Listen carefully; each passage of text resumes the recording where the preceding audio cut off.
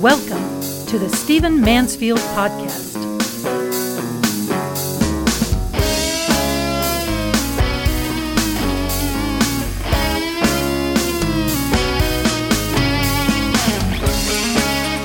Welcome to the Stephen Mansfield Podcast. Great to have you with me. I am recording this on Monday, September the 19th. And that date is significant because it is the date of the funeral of Queen Elizabeth II of England. I got up early this morning, about 5 o'clock in the morning, to watch the funeral, which of course was 6 hours ahead in Britain, and was deeply moved by everything I saw. If you've been with me for some years, you know I have great admiration for the Queen of England, the former Queen of England. 70 years she reigned, and I love her. I've paid attention to her speeches and her influence and avoided most of the popular media sort of presentations, but paid very close attention to who she is and how she led and how she influenced and how she created an upward draw on the monarchs of the world. And I just find her to have been an exceptional woman. I have a picture of her on the wall of both of my offices here in D.C., where I'm sitting, and also in Nashville, and she's just been a constant inspiration to me. Her sense of humor, her charm, her subtle way of influencing events, her tactful way of working and navigating through British politics, etc., etc., etc.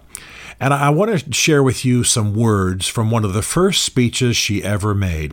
Long before she was a wife or a mother or queen, she gave a speech. Yes, it was probably written for her, but she gave a speech that included a phrase that my literary sense picked up on immediately. Probably written by some person who attended Oxford and was steeped in British literature. But she said that we would all do well in our age. We would all survive well, have an impact, be who we are meant to be, if we approached events with a high courage and a quiet heart. A high courage and a quiet heart. Now, I want to tell you that these words, ever since I read them, have been deeply influential to me. A high courage, British way of saying great courage, strong courage, valiant courage, and then a quiet heart, a heart that is at peace, a heart that is settled, a heart that, in her case, she would say, stands peacefully before God and trusts God for his peace, no matter what the circumstances were. And I'll tell you that every Christmas, part of my family's Christmas tradition has been to watch the Queen's Christmas address. This next one's going to be a bit tender for us because it'll be the first time in my lifetime, and certainly in my adult years during which I started this little tradition, be the first time that the Queen will not be giving the address. We'll see what themes Charles III chooses to emphasize, but every Christmas, the Queen would speak. She would speak to her people. She would speak of her faith. It was sweet. Now, I know people mock her voice and that high British voice and all of that, but I'll tell you what, we have to learn to go beyond such things, beyond accents, beyond voice tone, beyond appearance, beyond even past mistakes, and learn what we can from people who are prominent on the world stage. I think it's important. I think it's important to learn from those who are prominent in history, those who are prominent on the world stage. I just think it's critical. Now, I have a lot of Republican friends in England, and Republican in England doesn't mean what it does in the United States. In the United States, Republican is a political party, of course. But in England, there are many who believe that the monarchy should be ended, and that Britain should be a republic, that it should be led by people who are duly elected, who are qualified, who are gifted, who show character and strength and wisdom, and that's how England should be led. And I'm not going to get into a Republican versus monarchist kind of debate right now. The fact is, there is a monarchy in England, and the fact is that England has been blessed to have Queen Elizabeth II for 70 years be their monarch. And I think that it's interesting that many times it's Americans who are the most devoted to the Queen. Every president except for LBJ, Lyndon Johnson, has gone weak at the knees over the Queen. They've all loved loved her, adored her. They reported later that meeting her was one of the highest times in their lives. And I think that we should take a page from this. I think we should learn from this.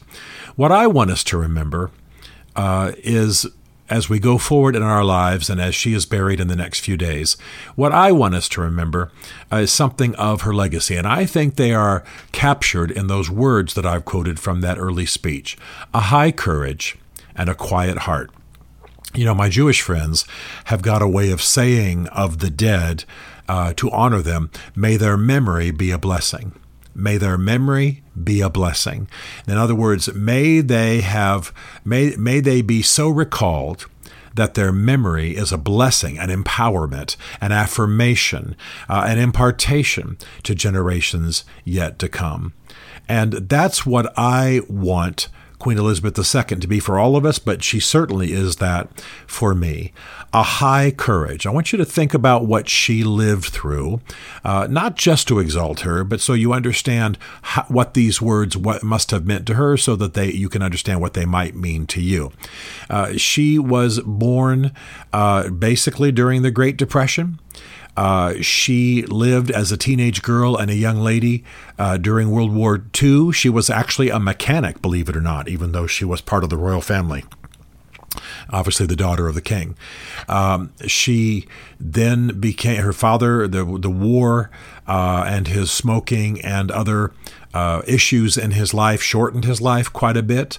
There was a bit of a resentment in some of the British royal family that his life was shortened so much by the abdication of Edward VIII, you may recall, who chose to be married to Wallis Simpson rather than be King of England.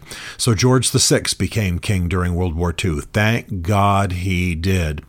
And so she, Elizabeth, would have been his daughter, of course, during those years, would have been at his elbow, would have been learning monarchical matters during that time, but would have suffered. She had to be removed from the bombing. Her life was threatened. We now know there were assassination and kidnapping attempts on the part of the Nazis. She had to face that. She had to face the early death of her father. She had to face early opposition. Imagine being a girl in her mid-20s and your first prime minister is Winston Churchill. And just imagine what that would have been like. He adored her, by the way, but the point is that she had much to learn. And also, by the way, her education had not been all it might have been. She was educated at home. That was wonderful and powerful. But what a queen has to know is vast. And one of the things I admire about Queen Elizabeth II is the way she threw herself into education. And she made self-education a lifelong challenge and became known for her knowledge. Many of her prime ministers would report that her knowledge of events was beyond that of theirs, that she mentioned places and political intrigues and backbench parliamentarians that the prime minister barely knew about, but the queen was up on it. And the royal family and those who served in the palace would say, this is not briefing from some Oxford Don. This is her aggressive study, poring over newspapers, reading books, asking questions, yes, occasionally bringing in experts. And just think about what then she faced throughout her life. The cultural upheaval symbolized by the 60s, the death of many people. She lived a long life. Anyone who lives long suffers many, many, many deaths. Of course, you've seen the movie, I'm sure, The Queen, in which Helen Mirren portrays the Queen during the death of Diana. This is a little bit stilted, but nevertheless, it gives you some sense of what she had to confront. And still she did it always, she said, with a high courage and a quiet heart. And I'll tell you, I welcome, of course, all of you. I love those of you who are not Christians, who are attentive to this podcast. You mean a great deal to me, especially my Kurdish friends and my friends from the Middle East. And let me just speak to Christians just for a moment. When we read the book of Revelation and we see the high ceremony, we see that in heaven there are altars and there are songs and there are choirs singing and there are people dressed in certain ways, and there's incense, and there are just every kind of tool and device. All of this, I believe, is suggested by the kind of scenes I was watching this morning as I watched the funeral of Queen Elizabeth II. Now, don't get me wrong. I'm not saying God is Anglican. Of course not. What I am saying, though, is that coded in our souls, if the book of Revelation is any indication, is this longing for heaven, is this eternity in our hearts that is a longing for heaven.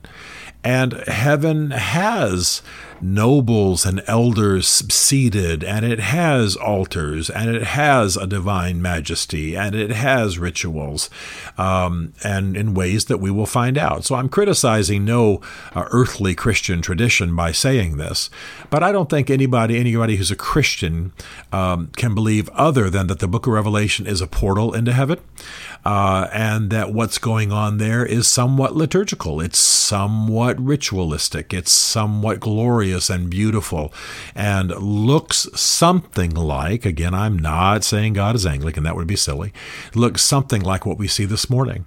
And that's why the world is watching. The world is moved. I've got friends who have contacted me who have no religion, friends who have contacted me who are amongst my Kurdish Muslim friends, friends who have contacted me of every faith, and all of them are deeply moved, deeply drawn, not just to the woman, but to the rituals this morning, knights standing by and people standing vigil and solemn occasions and solemn progressions and processions and what have you. And I think that all of this calls to us because it's the way we're made. So I hope you'll watch. You'll have many opportunities to. I'm sure it'll be replayed time and again. Not everybody had the ability to get up at 5 this morning to do that. Not even sure I wanted to do that, but it was just moving to me. And I hope that we will welcome this woman, this glorious woman, Queen Elizabeth II's legacy into our lives, so to speak. Light a fire at her torch, and live out a high courage and a quiet heart. A great courage in facing events because we have a quiet heart before God, a heart that is at peace, a heart that helps us know who we are, a heart that gives us strength, and a heart that feeds that courage with which we face the challenges of our age. So may the memory of Queen Elizabeth II be a blessing upon us, and may we go forth with a high courage and a quiet heart.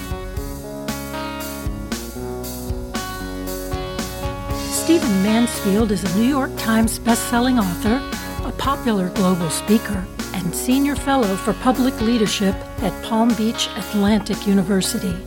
His groundbreaking books on faith and society include The Faith of George W. Bush, The Search for God in Guinness, Mansfield's Book of Manly Men, and Lincoln's Battle with God.